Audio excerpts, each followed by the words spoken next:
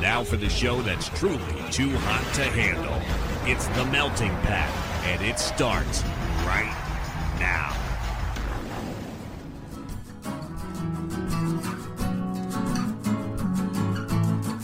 You're listening to The Melting Pat. Here's your host, Pat Johnson.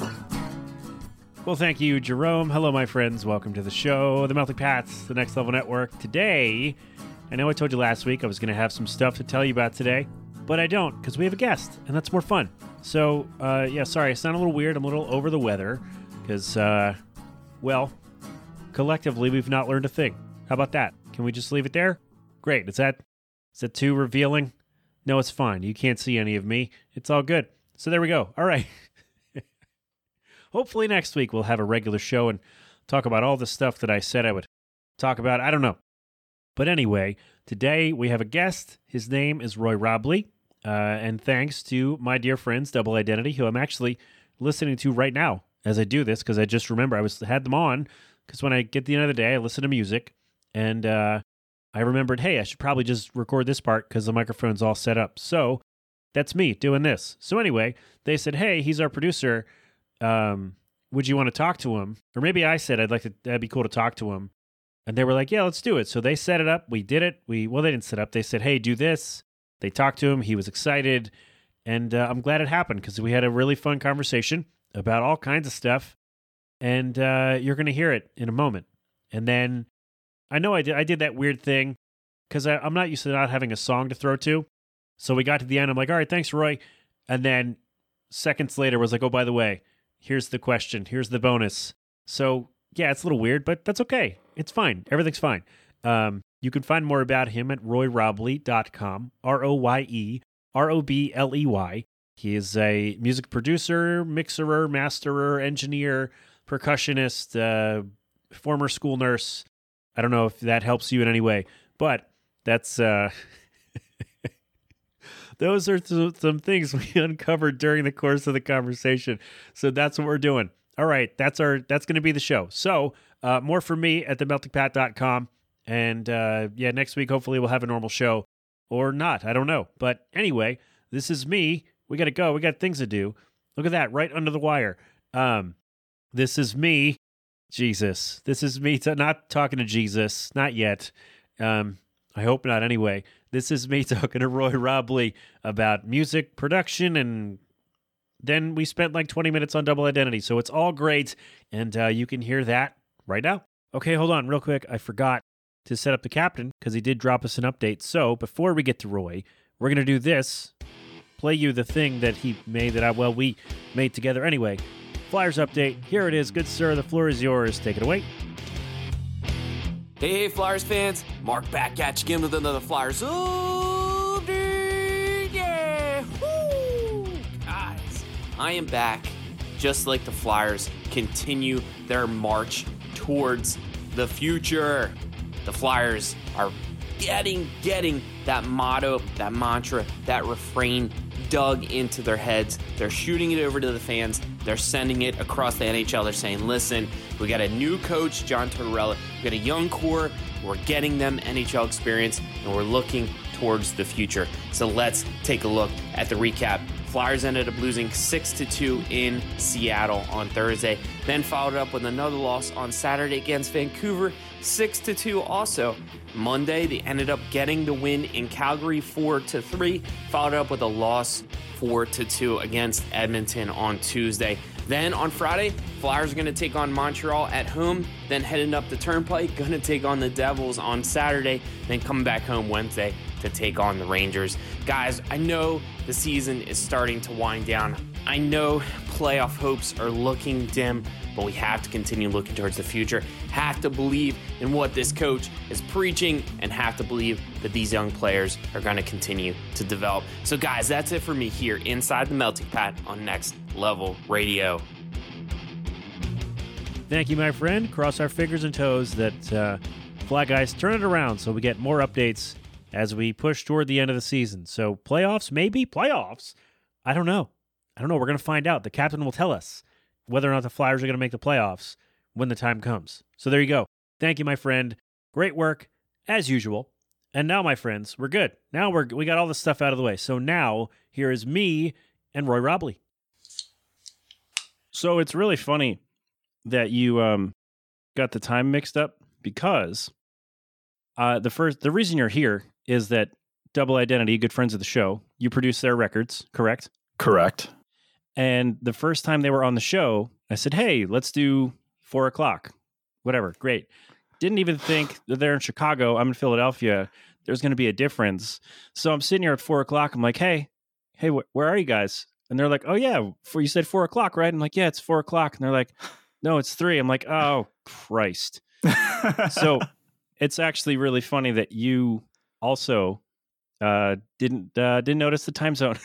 yeah. And I am so sorry because you No, it's definitely mentioned it in the email, and I'm like, did he mention it? And I just missed it, and I like went back like 2 email replies. I'm like, oh yeah, he totally said it, and I'm used to looking for that stuff, because when you're operating in the business, you're operating with people all over, so yeah, it's like. It could be CST or it could be mountain time or, it's a big country. So we've got a lot of time zones. Yeah. Come on, Roy. Yeah, Jeez. I blame Be professional. me. Let's blame me. No, it's all good. It's not like I have to do something later. Like if we had done this at 3 o'clock and you didn't get here till 4, that would be a problem. But middle of the day, it's all good. Okay. Well, that makes me feel a little bit better. Yeah, it's all good. I got to go have lunch with my wife and kid upstairs. It's all everything's Amazing, worked man. out. See, Dude. I'm benevolent. It's just Yes, now you're on a pedestal. You went from being blamed to being on the pedestal. yeah. Good for you. Family first, Pat. You turned that around real quick. Yeah, Barely been 90 seconds. We're already dealing with a diva. Oh my goodness. Yeah, that's all right. that's the business, man. Yes, you've been in the business for quite a while, right? You've been in some form of the music business since forever, right? I have. Yeah, I am no stranger to it. I mean, I come from a family of musicians. So it's pretty much all I've known for most of my life is music. So yeah, it's one of those things where I did like the normal job thing for a while. It's funny because my education is actually in nursing. It's not in music. Oh, yeah. So I went to school for nursing, and I actually have a bachelor's in nursing, and I worked in that for a while, but it was really weird because I went to school for nursing and I passed the licensure exam, and it was within months after I passed that exam that I got my first offer to tour. So I never, I got my license, and then I didn't actually work as a nurse for probably 4 years after that. So. And then COVID hit and you were like, no, I don't want to be a nurse. I'd rather do music stuff. Yeah. Strangely enough, so I didn't necessarily quit because of COVID, but it timed out really strangely because I was actually working at a school. So I was a school nurse. And it was nice because I had I had like a very established schedule, which was good because in nursing, you don't have Correct. one. Yeah. So it was nice that I had that established schedule, but once COVID hit, I was still producing all the time. Like when I came home, it was like right to music, and even at work, I was still working on, Nice. I was editing, and I had a little practice pad, so I would practice drums, and nobody said anything. Everybody thought it was cool that the school nurse did that, so nobody said anything to me. So I just kept doing it. But when COVID hit, I was still working remotely with artists, and I was mixing, and I had just finished up the Meet Me at the Altar stuff that I was doing. And so it was funny because everything started to like cascade and things started to really take off. So I was like, well, I guess I can not work as a nurse now. So that's kind of, it's funny. I didn't quit because of COVID. I know a lot of people who did quit nursing because of COVID. And that's a whole another can of worms. But it was just the timing was kind of perfect. I mean, serendipitous, if you will. Yeah, absolutely. That's pretty cool. Yeah, because as a producer or engineer, like your website says percussionist. That's pretty cool. So you're not just a drummer; you do other things percussion wise. Yeah. I actually my formal training as a musician is in like classical percussion. So like playing mallet percussion, like xylophone, marimba, bells, timpani.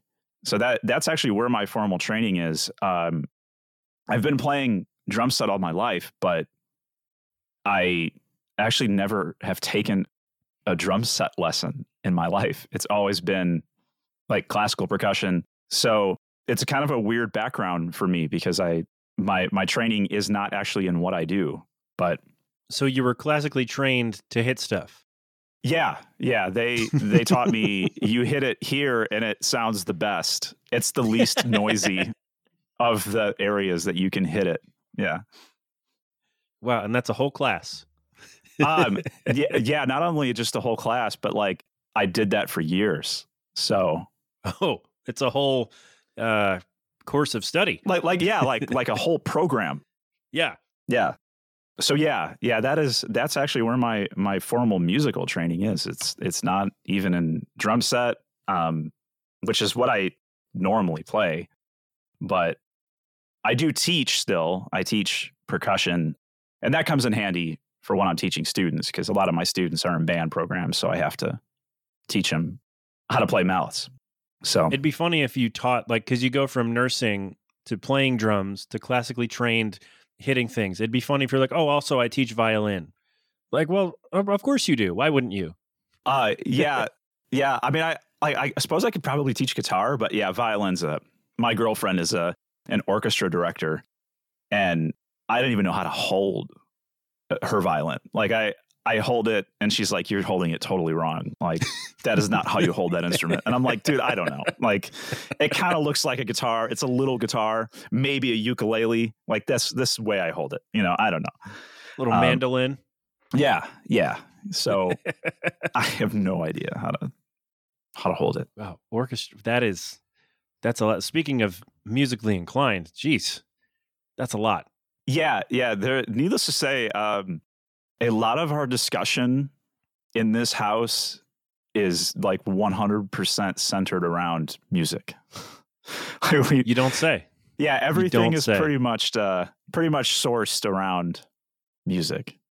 I took a music of the Romantic Era class in college. Mm-hmm. And one thing that sticks out, many things do, but one thing that sticks out is when they're conducting, one hand is for the meter, the volume, and the other hand is for I don't remember what, but I'm like, oh, that's why they're moving their hands in crazy directions. They're actually doing things.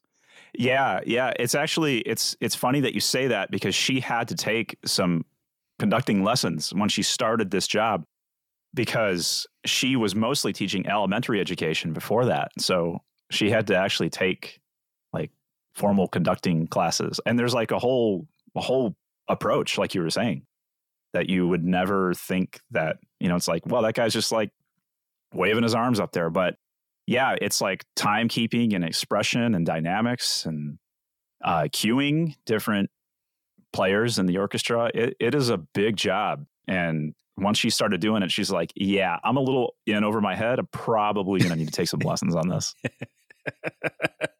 She's like, I could do that. I could just get up there and wave my arms. I mean, yeah, you could. Yeah. Imagine like the first day you go up and you're like, okay, I've seen people conduct. I've seen people do all these sorts of things. If you just did that and the orchestra played, like the musicians know like what you're supposed to mean, like they know what you're doing by, even though you don't, they do. So they're playing along with whatever you're doing. And you're like, that doesn't sound right. Maybe I should step back and figure this out for real. Well, it's funny because I have played in many groups where nobody even looks at the director. Like they don't even look at him. So he's just, he might as well just be up there waving his arms. They don't even look at him.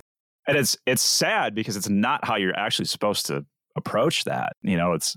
They're kind of in like rock band, pop band situations, a lot of us use metronomes live to keep us in time and to keep us locked in. Well, orchestras don't have that. It would be damn near impossible for everybody to have that. So your metronome is your director.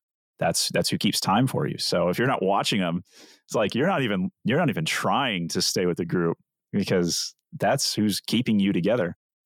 You should tell your girlfriend to try a metronome at a practice session and see what happens. Yeah, she does, and she's like, yeah, they're kids, so they like barely listen. Or they just watch it and they're like, yeah, and they're like, this is way better than you. This doesn't yell at us. Yeah. This doesn't tell us to get in line. Oh. Yeah, this doesn't slam its baton down in a fit of rage. Yes. Yeah. Yes. Right. Perfect. Awesome. So I like that we took a kind of a detour. That was fun. I have never produced or engineered a record at all. I've released two technically. But I just play guitar kind of and sing badly. So what, just being real here, Roy. So what is, when you get something, say if I sent you guitar and vocal tracks for my stuff, how would you then go about making that sound like I didn't record it in my basement? Well, I mean, first of all, I would be pleased that you actually sent me a demo. So that's actually where it starts. There was a time in my career, so I've been producing other bands probably for about 10 years now. And there was a time where I didn't require that bands send me a demo before we worked together. But that has since changed. So I'd be really stoked that you already sent me a demo. You're welcome. So I think what I would do first is listen to it and see if I was a good fit for the project. And that doesn't necessarily mean that I don't like what you're doing. It's just that sometimes I listen to it and I think to myself, either I'm just not a good fit for this, or I don't know enough about this style of music to really pursue it, because I feel like I'd just be like taking your money and not delivering my best work. So I would listen to your demo and I would kind of evaluate those things. But I would, of course, I would evaluate how good it is. Even if it is a demo, it's, you can still kind of wade through that. And you can listen to an artist and you can see like the potential.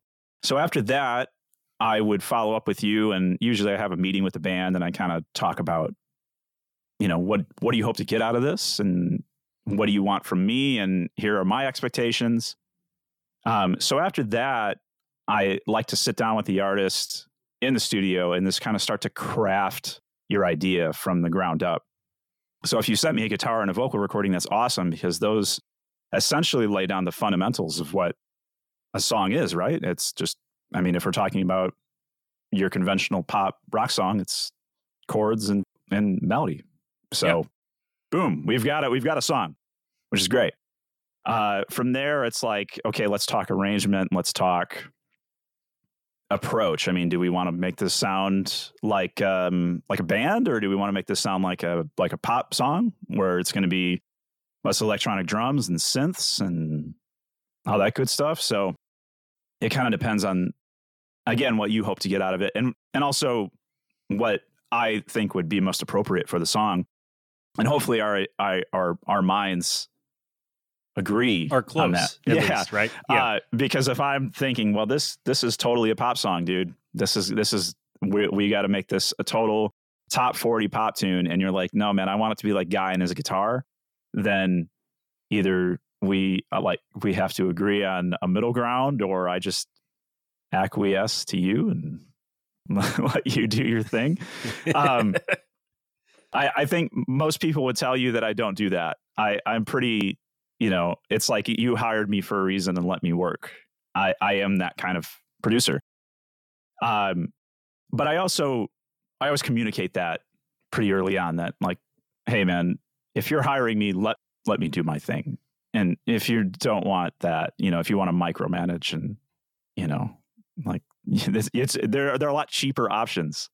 You can just like book a studio for 4 hours, and you can hire an engineer, and that engineer is not going to care one bit whether you're playing guitar and singing or you want to record a pop beat.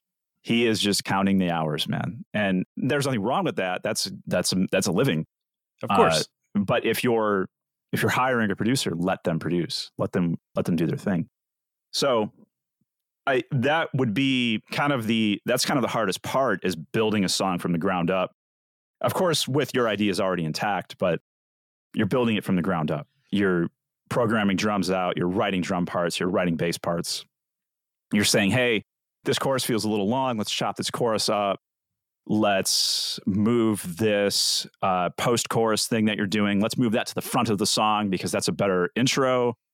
So you're doing all these things. So as a producer, you're kind of wearing all these hats. You're wearing these I'm arranging, I'm programming, I'm recording. So that is usually the toughest part of the process, is just building the ideas and getting them all in line to make a cohesive song, because it's real easy then to like overdo it. And, by the end of it, you have like a full orchestra, and, because it's 2023 and there are endless software synths out there that can make you sound like you played with an orchestra and a banjo and ukulele and all that good stuff. So a violin being held the correct way. Yeah, and the wrong way, because you can bet, I'm going to record my violin on there. That's one of my staples, man. But yeah. So I think that is the kind of trickiest part. But once you get that, and you're like, everybody's like kind of stoked on the arrangement and how the song's building up, it's pretty cool, because you can kind of see an artist like come to terms with it, and they're like, wow, my song that I sent you, that was just me like on my iPhone with my guitar, is now like an actual song. Like, it sounds like a song. It sounds like something that I never would have imagined that it would sound like this. So that's cool. That's how I felt. That's exactly how I felt with my buddy, good friend of the show, Danny Schmitz from Lost in a Name. By the way, they're on tour in 2 weeks. It was a long project, and I was like, I let him do his thing. Like, I didn't have any real notes or anything. I was like, hey, here's what I have. I did all the stuff. I'm done listening to these songs the way I've done it. Like, just make it sound like I didn't do it right here in this chair. And he's like, all right, great. I said, here's the money I owed him. Here we go. He sent them back. The masters were great. I was like, yes, this is perfect. It hit my timeline of, I had to get it done before our son was born. And we nailed that timeline. I'm like, yes, done. Great. I'd let you just do your work. You're the professional. You know how to do stuff. And I feel like that would be, my approach wouldn't be so much of like, hey, I want it to sound like this. I would want you to be able to sit in there and go, okay, here's how I can take what you sent me from your phone or from wherever, and here's how I can make it sound like it was made here with me. Right? Did any of that make sense? Yeah, absolutely it does. Yeah, and the process you're describing there too is even a little bit different, because if you recorded it yourself and then you sent it to somebody, you intended for those tracks to be used on the recording, but you sent it to somebody like me or whoever, and you said, well, hey, take this to the next level, man. Like, I'm done with it. It's as far as I can take it. And I've had people do that too. And that's kind of it's like a whole new approach, because then it's like, okay, well, it's really almost not producing. It's like a combination of producing and mostly like mixing and mastering. So sometimes I think some artists will get confused when they hire you for a pure mixing job, because mixing is just balancing and some EQ work and processing and compressing. Mixing's really not like, hey man, I cut your song up and moved it around, moved sections around and changed the key, and that's not mixing. So I didn't have my album produced, I had it mixed and mastered. Well, okay. Yeah, I mean, it depends. Yeah. If he added elements, like elements that weren't there to begin with, like if you sent him guitar and vocals and he took it and added drums and bass, and no, that would have cost me too much money. Yeah. So so it sounds like maybe he mixed it, but again, it's kind of weird because in the last maybe, I don't know, maybe 15, 20 years or so, the lines have been blurred a little bit. Okay. So you can send something to a mixing engineer and it can come back sounding completely different than what you had sent them originally, for good or bad. But a mixing engineer has a lot more power than they had 15, 20 years ago, where it almost starts to blur into production a little bit, where before it wasn't. Before, mixing was very purely defined as like, you're the balancer. You take it and you make sure things don't stick out in weird ways. And, every once in a while, maybe your mixer would add something that made the song, but it's very rare that happens. But now it's weird because people will say, I want you to mix my record. And then if you sent them what a mixer would normally do, they're like, oh, well, where's all the extra stuff? Like, that's production, dude. That's not. But I mean, it sounds not what like you paid me for, buddy. Yeah, that's not what you hired me. But so I kind of take quite a hybrid approach. For instance, in this situation you're describing, I take kind of a hybrid approach if I'm hired for something like that, because I almost always do a little bit of editing, and I can't help myself. I always have to add some kind of production element. I just can't help myself. And usually our artists are okay with it because their budgets are smaller, so they can't necessarily hire me to produce their record.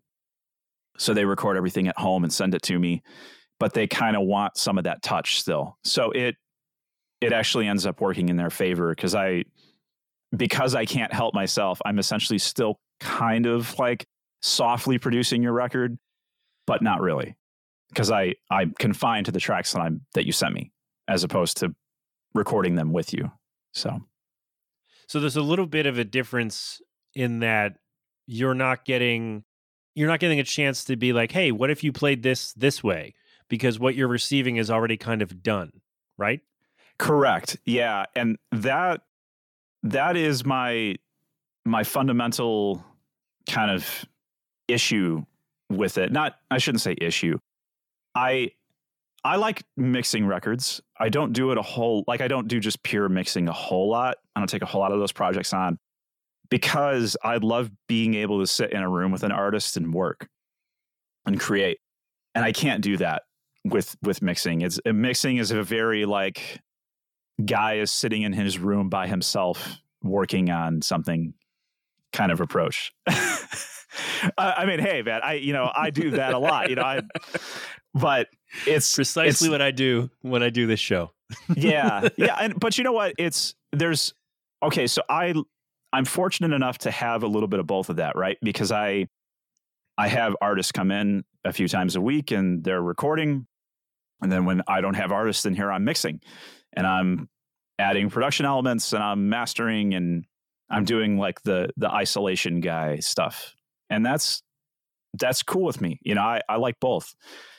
But I do like working with people, and there are a lot of guys that almost look at pure mixing and being like a mixer as like a graduation from recording bands and recording artists. And I don't think I'll ever look at it like that, because to me, the bread and butter, the beauty of it is in working with people, like, with creating with people in a room. I'm cool to mix. I'm cool to work by myself, but working with people's better to me. Because then you kind of get to be part of the whole process, right? So like the writing, structuring of the song, and then also, hey, that sounds good. We can make it sound better by doing this. And so you being like a part of that process from the beginning has to feel pretty cool once it comes out. Yeah. I love that.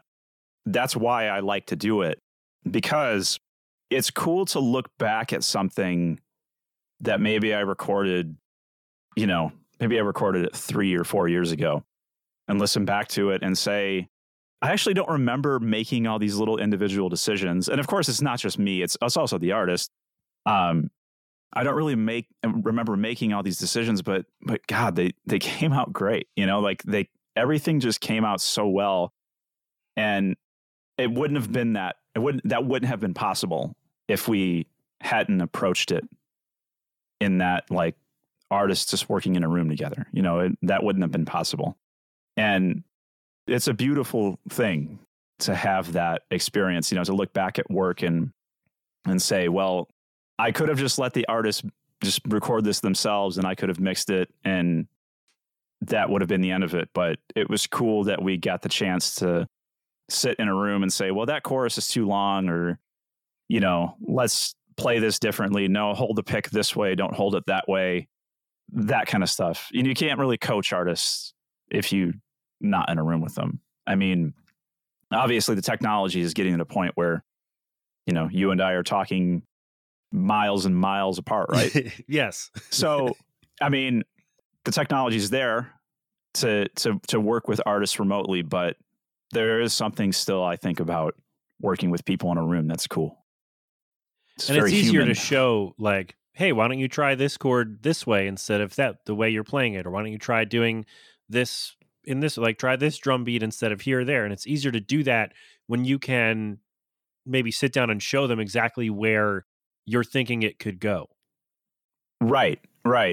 Yeah, there's always that little bit of lag in trying to, because I have recorded artists remotely, and it's scary how well it can work, but there is still a disconnect because you still have that boundary, that barrier, I should say. We can only connect so much from hundreds of miles away. Right? Like this would be a different experience for both of us if we were in the same room. Right.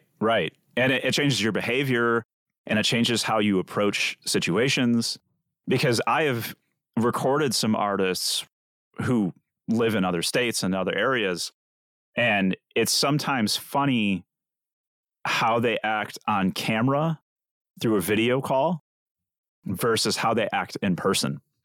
It's like they're at times, and this isn't with everybody, but it's like they're two different people.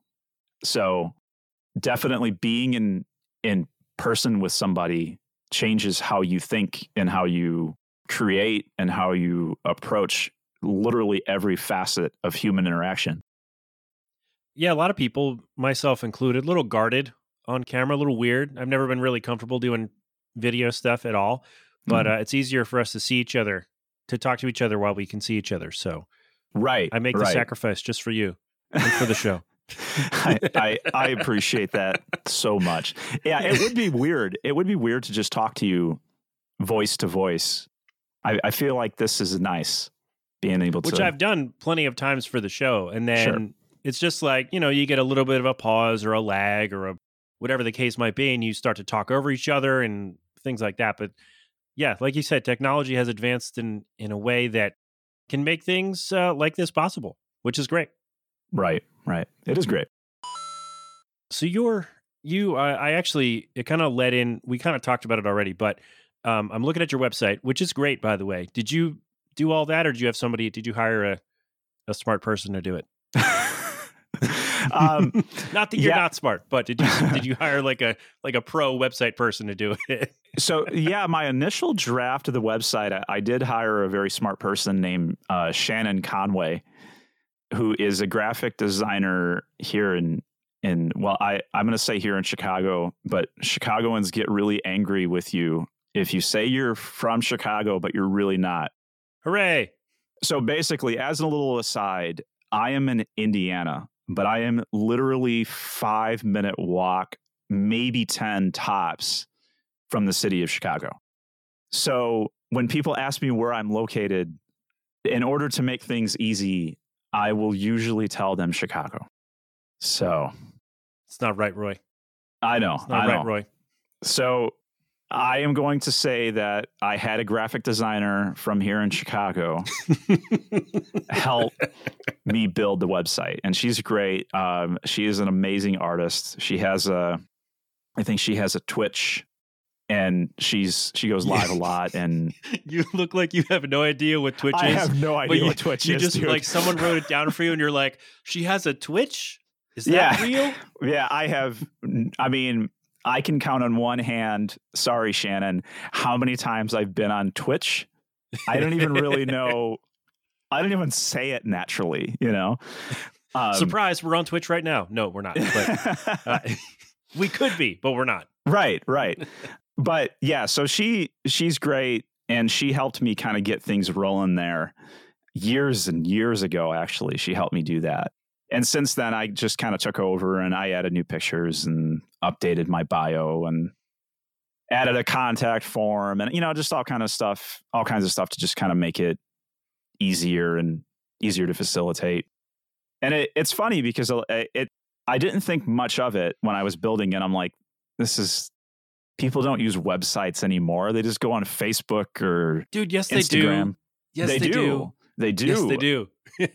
Yeah. I'm glad you learned that. Yeah, I did. And because I've gotten so much work filtered through my website that it's like paid for itself tenfold.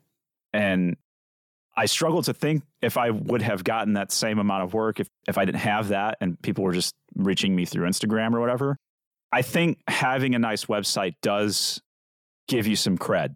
At least it shows people that, hey, I cared enough to go the extra mile and not just work within the confines of what Instagram would give me or TikTok or Facebook or whatever social media you're on.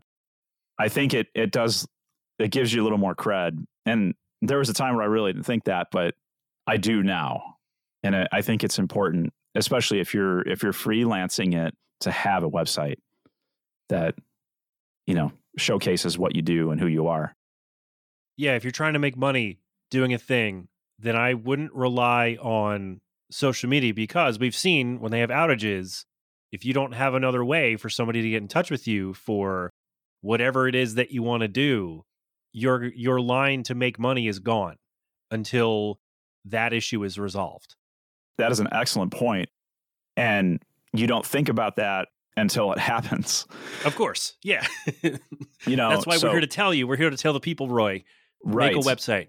You can do it on Google on Blogger or WordPress for free. Right. Start there. That's what I did. Exactly. Yeah. And it's not hard to make a website. I mean, I was a very nerdy kid. Surprise, surprise. A dude Never who would have works. guessed. Yeah, a dude who works with computers and has a Captain America mug. Never would have figured that out, Roy. Never would have guessed. No. But I was a pretty nerdy kid, and I remember building websites for local bands when I was in middle school, and I was building websites for local bands. And I taught myself HTML. I was 11, and I taught myself how to code and do simple stuff like that. So I guess I've always been on the website train. And then when social media started to take over, I'm like, well, this is stupid. I don't need to mess with this anymore. And then I started building my website before Shannon stepped in, and I was like, I don't know what I'm doing anymore. This was a long time ago. I've gone past my low bar of expertise, right? Yeah, because it's crazy how much it's changed. Website building has changed. So yeah, I was pretty surprised pretty fast. I'm like, I don't know what I'm doing. But that old really HTML easy. that you used when you were 11 is way out of date at this point. So yeah, it is. It definitely is. But it is surprising though how easy it is. Once you get going, it's so easy to build a website that there's really very little excuse not to build one if you're a creative who's freelancing it or whatever. Because a lot of them are kind of, if they don't have a full theme set up for you, like Blogger does on Google, they'll be kind of drag and drop things that you can do, even for the free version of WordPress or Wix or whatever. You just drag right in and be like, oh, here we go. Here's all my stuff. Here are the colors. We did it. It took 45 minutes. And now I'm ready to go. Right. Boom. You've got a website. Yeah. Yeah. And I think that is cool. That's cool. Technology has progressed in that way, because there was definitely a time where building a website that didn't look like total garbage was very hard to do. It didn't look like GeoCities or Angelfire, you mean, right? Oh, the GeoCities and well, that's that's what I got started on, and they looked ridiculous. They had the flashing bars, the flashing dividers. Oh yeah, dude. Between sections. Yeah, that was the thing, man. That was the way to go at the time. Right. And they had like the sparkly logos that you could put on and like the sparkly backgrounds. It like absolutely looked obscene. I would love to go back in time and like look at those old websites that I built and just cringe, you know. Some of them might still exist. You probably could still do that today, Roy. It's pretty low on the priority list, but maybe one day I'll take a trip down memory lane. Let's do it right now together. What are the band names? Yeah. So the reason I ask about the website is I saw, and again, another great detour we went on. I'm happy I did that. I'm happy that worked out that way. Is your website says you shun the in and out mindset of putting together, of putting together records. So how do you kind of make that decision? Because you kind of personalize to each artist, right? And so you meet with them, and then do you ever listen to a demo and then have a full plan first? Or do you listen to the demo and go, okay, here's an idea or a couple, and then talk to them and have that totally change? Like, how do you, I guess, how is it really personalized? So you're not just, like we said earlier, mixing and leveling and EQing it so it's just out the door. Yeah. So when I started recording bands, I started with my own band because I just wanted to dig into it. I always found an interest in recording, so I always wanted to do it. But when I started recording bands that were not my own, the first thing I said to myself is that I'm never going to run a commercial recording studio where bands just book hours and they come in and they lay their stuff down and they leave. And there's really no time to get to establish any kind of relationship. It's just really, you're here, you're just recording, and then you leave, and that's it. So I told myself I'm never going to do that. And I have stuck to that to this day. Good for you. Yeah. Also, I just saw your cat. I've got two cats. I saw one of your cats. And normally, it's so funny. They would never be back here, but right now they know something's going on, so they got to be here. They're welcome to appear on camera if they're ready. Yeah, they might. They might. You never know. So I did stick to that. I have been encouraged, especially as things started to pick up and I started to get bigger artists, that a lot of people would say, well, why don't you open a studio, man? Like, you're recording in your house. I mean, as you can see, man, it's just my house, like I've got a little back room and that's it. I've got a little like live room downstairs that I record drums in or whatever. And I was just like, man, I don't ever want it to get to that point where I have to take projects on that I'm not a good fit for just because I got to keep the doors of the studio open. That's fair. Yeah. So I've always just been really against that. And there's, again, going back to our conversation earlier, there's nothing wrong with that. There's nothing wrong with having a commercial studio and just having bands book days or artists book days with you and going in and record. There's nothing wrong with that. That's a living and that's fine. I just don't want to do that. So when I am taking artists on, it's pretty much instantly that when I listen to a demo, I know what I'm going to do with that project, just pretty much instantly. And then once I sit down with the artist, I pretty much lay out my plan of what I think would be best for them. And usually the artist will roll with it because they like what I do. And, I've got a ton of songs on my portfolio. And the way I look at it is, if you listen to that portfolio and you don't like it, then don't hire me. It's pretty simple, right? But if you like what I do and you listen to that and you say, wow, there's a lot of diversity here. I like everything he's done, despite the fact that everything on the portfolio is kind of different. I'm just my song is as far as I can take it. You do your thing, man. And I'm along for the ride. And, throughout that process, I also am big on coaching artists because, I've been in the business for a little bit. So, artists will have these ideas in their heads about how the business works or even just, how to play their instrument. And I'm like, man, that's like it's not the way you should be approaching it. You know, if you want to be successful, you probably should not approach it like this. So I don't just stop at, and I guess that little blurb on my website also refers to the fact that I don't just stop at recording you.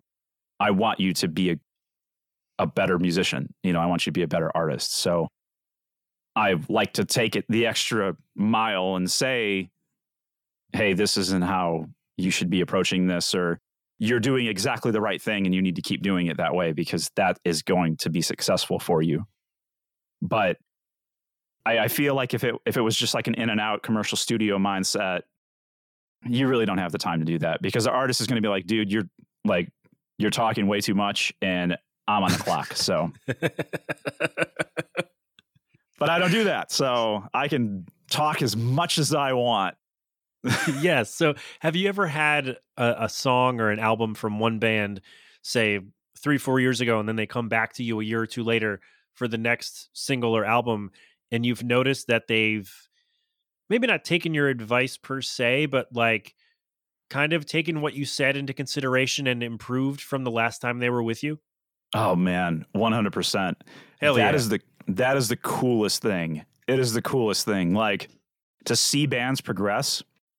Like, once you open up those doors for them and you show them like, hey, this is the way you do it. This is what you should be doing. And then just take it and roll with it.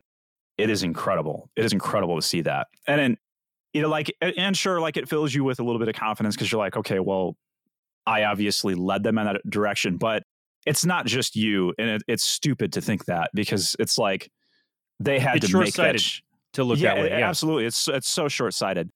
So, you know, I always look at it like, you know, they took that advice, and advice is just advice, man. If you don't apply it and you don't exercise the skills or whatever that somebody's trying to impart to you or whatever, you know, like, it's not going to do anything for you. That you have to like apply it, and you have to say, okay, well, this is initially difficult because I'm not used to doing it, but I'm just going to keep trying because it's going to eventually get easier for me. You know, any difficult skills like that, right?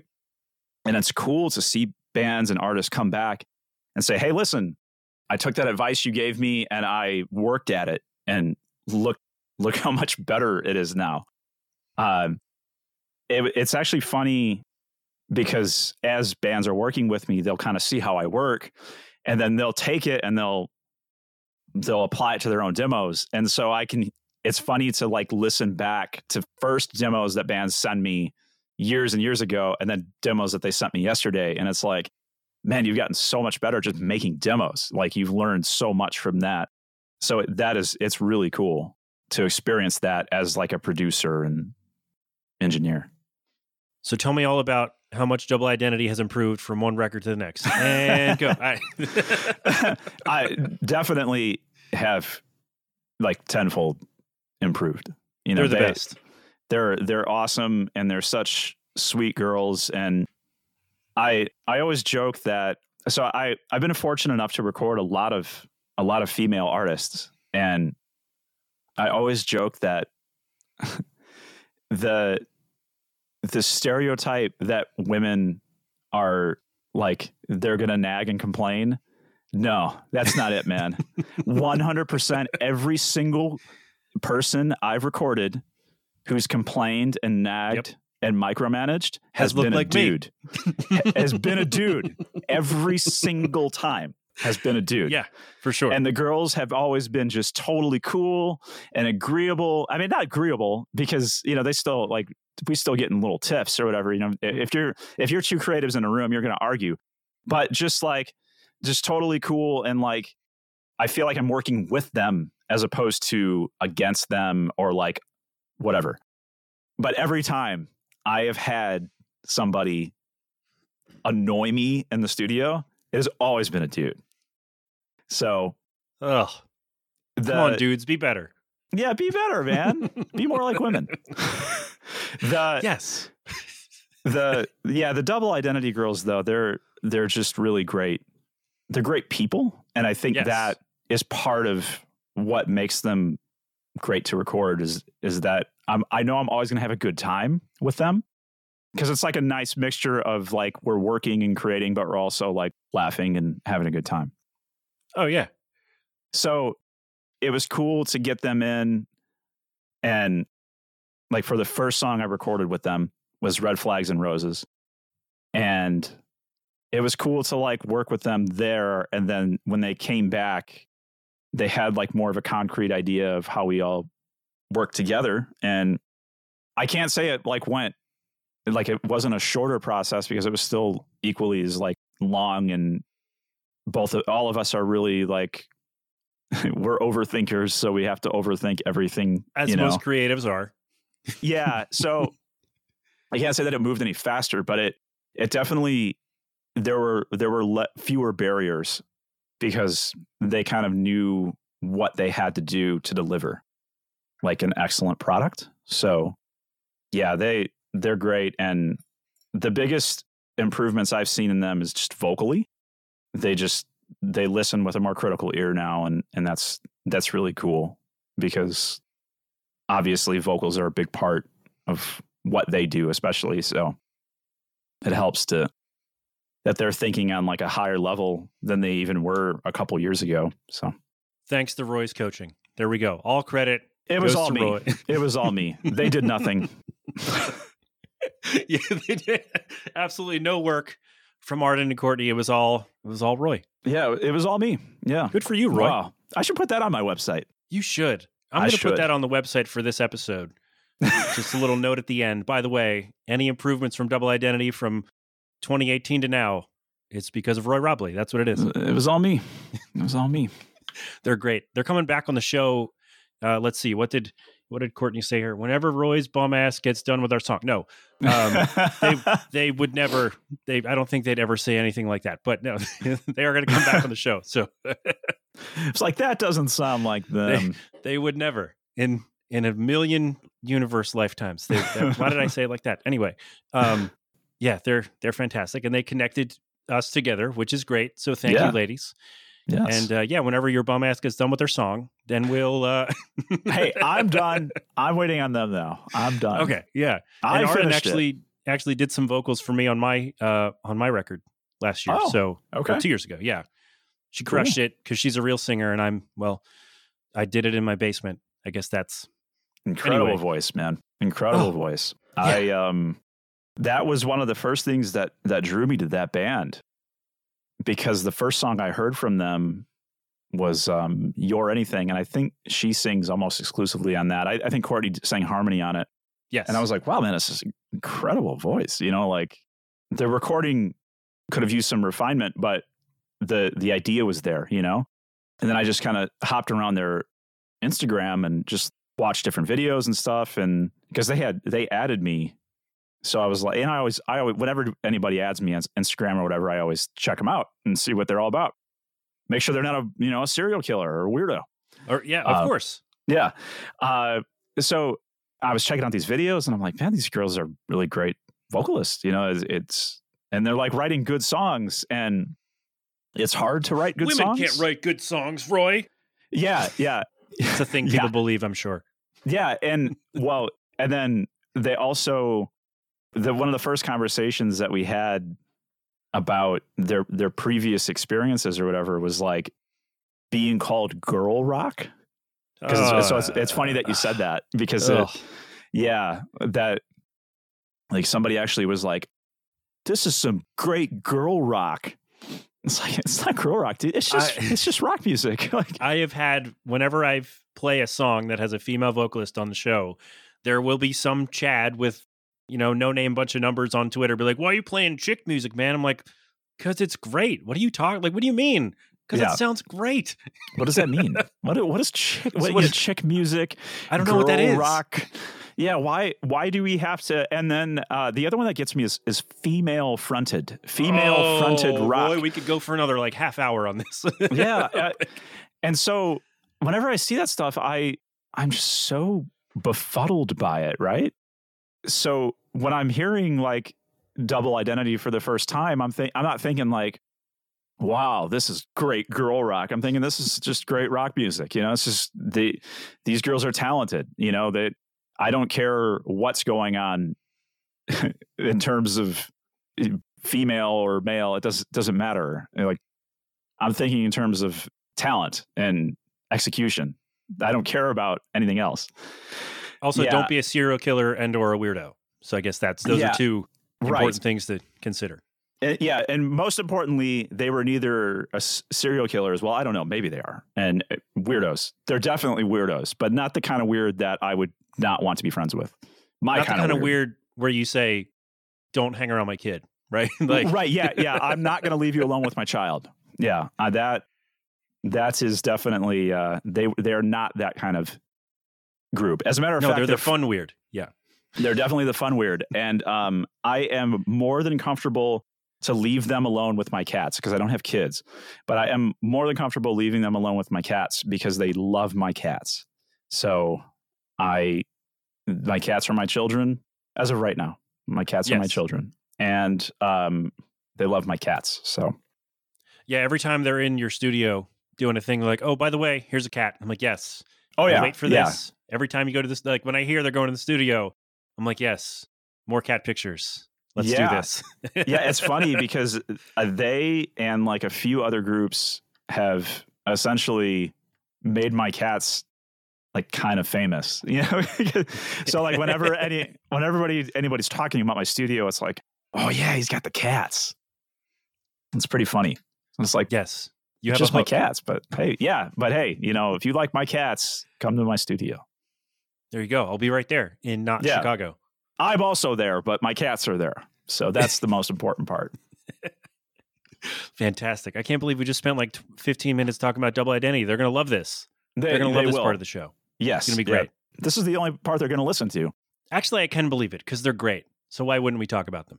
Right. They are great. And I cannot wait for people to hear the new stuff because it is really, really great. I can't wait. Yes. As soon as it's ready, they're coming back. So I'm very excited for all of that. And I'm excited we got to do this, Roy. This was great. Mm-hmm. Yeah, man. Absolutely. I caught you right when you were drinking and like right at the end of that. So I feel like good timing there. Right when you were going, yeah, great. Oh, it's my turn to talk. Yes.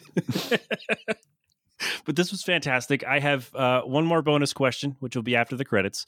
But if you are interested in producing, engineering, mixering, mastering, RoyRobley.com, RoyeRobley.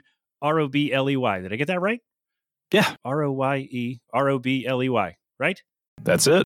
Perfect. Nailed it. So just that.com. Let him know. Tell him I sent you, and he'll go, that guy? No, he's a serial killer and a weirdo. And then, you know, you'll have to find someone else. But Roy, this was great. Again, bonus question right after this. But thanks for being here, buddy. Thank you for having me. Appreciate it. All right, you know what? I lied. I'm going to actually, because it feels weird to do the bonus and the music and all that. So let's come back and we'll do, it's fine. My thanks to Roy Robley for joining me. Again, RoyRobley.com, RoyRobley.com. Do that. Tell him I sent you and go from there. Or not. Do whatever you want to do. My thanks to Double Identity for the connection, and they'll be coming back on the show soon, I hope, once some things get in motion. So there we go. All right, we're good. We are good. Have a great day. Have a wonderful week. We have some baseball this weekend. Spring training, I know, but still, it counts, right? Right? All right, great. We'll see you. We'll see you later. TheMeltingPat.com for more from me. There's a network tab. All our shows, they're on there. And we're good. All right? This has been an 8 Boiler production. Until next time, my friends, have fun. Be safe. Thank a veteran. Wear your mask. Wash your hands. Get vaccinated and boosted when you can. And, of course, don't do anything I wouldn't do. This is the auctioneer version. We're good. All right. Go have fun. I love you. I'll talk to you next time. You've been inside the Melting Pat on the Next Level Network. Go crap open a cold one.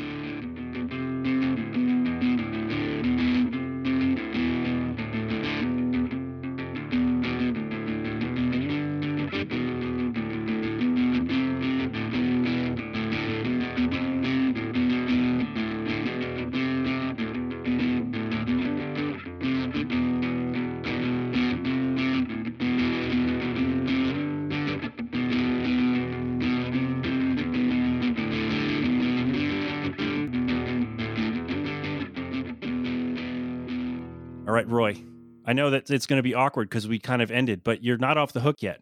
I have one more question. Okay. I ask this of every guest, and I do judge you based on your answer.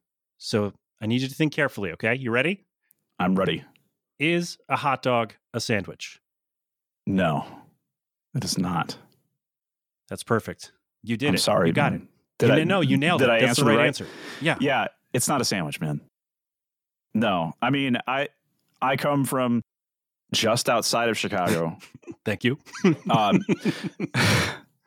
And the Chicago style dog is a staple here in just outside of Chicago. Yes. And I could not fathom calling that a sandwich because that is definitely not a sandwich. Yeah, that is. I'm not sure. Like the Chicago dog, I feel like we've talked about this. I've had plenty of people talk about that before. Chicago dog is kind of like a category of its own. Right. Like you have hot dogs, and then you have the Chicago dog over here by itself because it's got a lot of stuff on there. Yeah, it's like a bad for you salad with like bread mixed in. My wife loves Chicago dogs, by the way. She absolutely so loves good, them. dude. Yeah. Yeah. So good. But they're not sandwiches. They're not sandwiches. No. Yeah.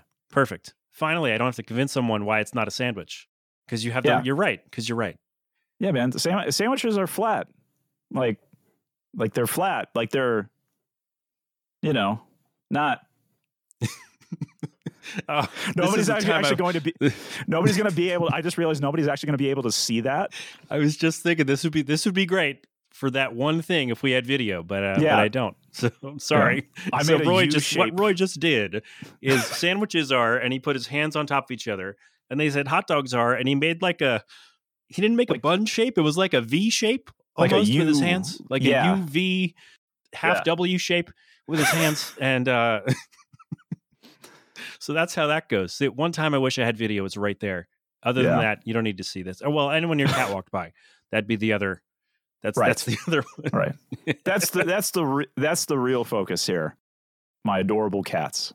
Yeah, we only saw one, but I think you'll have to come back then, and we'll have to see the other one. I guess that's the resolution. I would be happy to do that. Yes. All right. I'll tell you what. Here's what we'll do. I'll write a new song. I'll have you produce it. Okay. And then you come on, produce it, mix it, whatever. You taught me what the terms mean, and I already forgot. Whatever you do with it, and then you come back and you just eviscerate me on my own show about how bad the song is and about how much work you had to do to make it sound good. That's what I want. Yeah. Yeah. I am famous for my nameless bad artist stories, as many people would tell you, to the point where every time that Double Identity comes in, they go, Roy, do you have any tea for us this week? Where they're expecting me to go off. I'm like, you're not going to believe what this dude said. Oh, Roy. Yeah. Roy, why did you wait 58 minutes to tell me this? All right. Well, now we have to do all right. Here's what we're going to do. You're going to come back for a part 2. I'll still do a new song. You can do that. And then I want all the tea. Okay. Yeah, we'll have to. We'll wait good. like 6 months or so because we want to spread out your appearances. But yes. Yeah. Oh my God. Yes. Yeah. We're going to have Roy back to spill some tea. This is going to be great. It's going to be more like a therapy session than a podcast, but hey, whatever. Sometimes that's what this show is. Even when it's just me, sometimes that's what this is. Right. Hey, I found this whole conversation extremely therapeutic, so.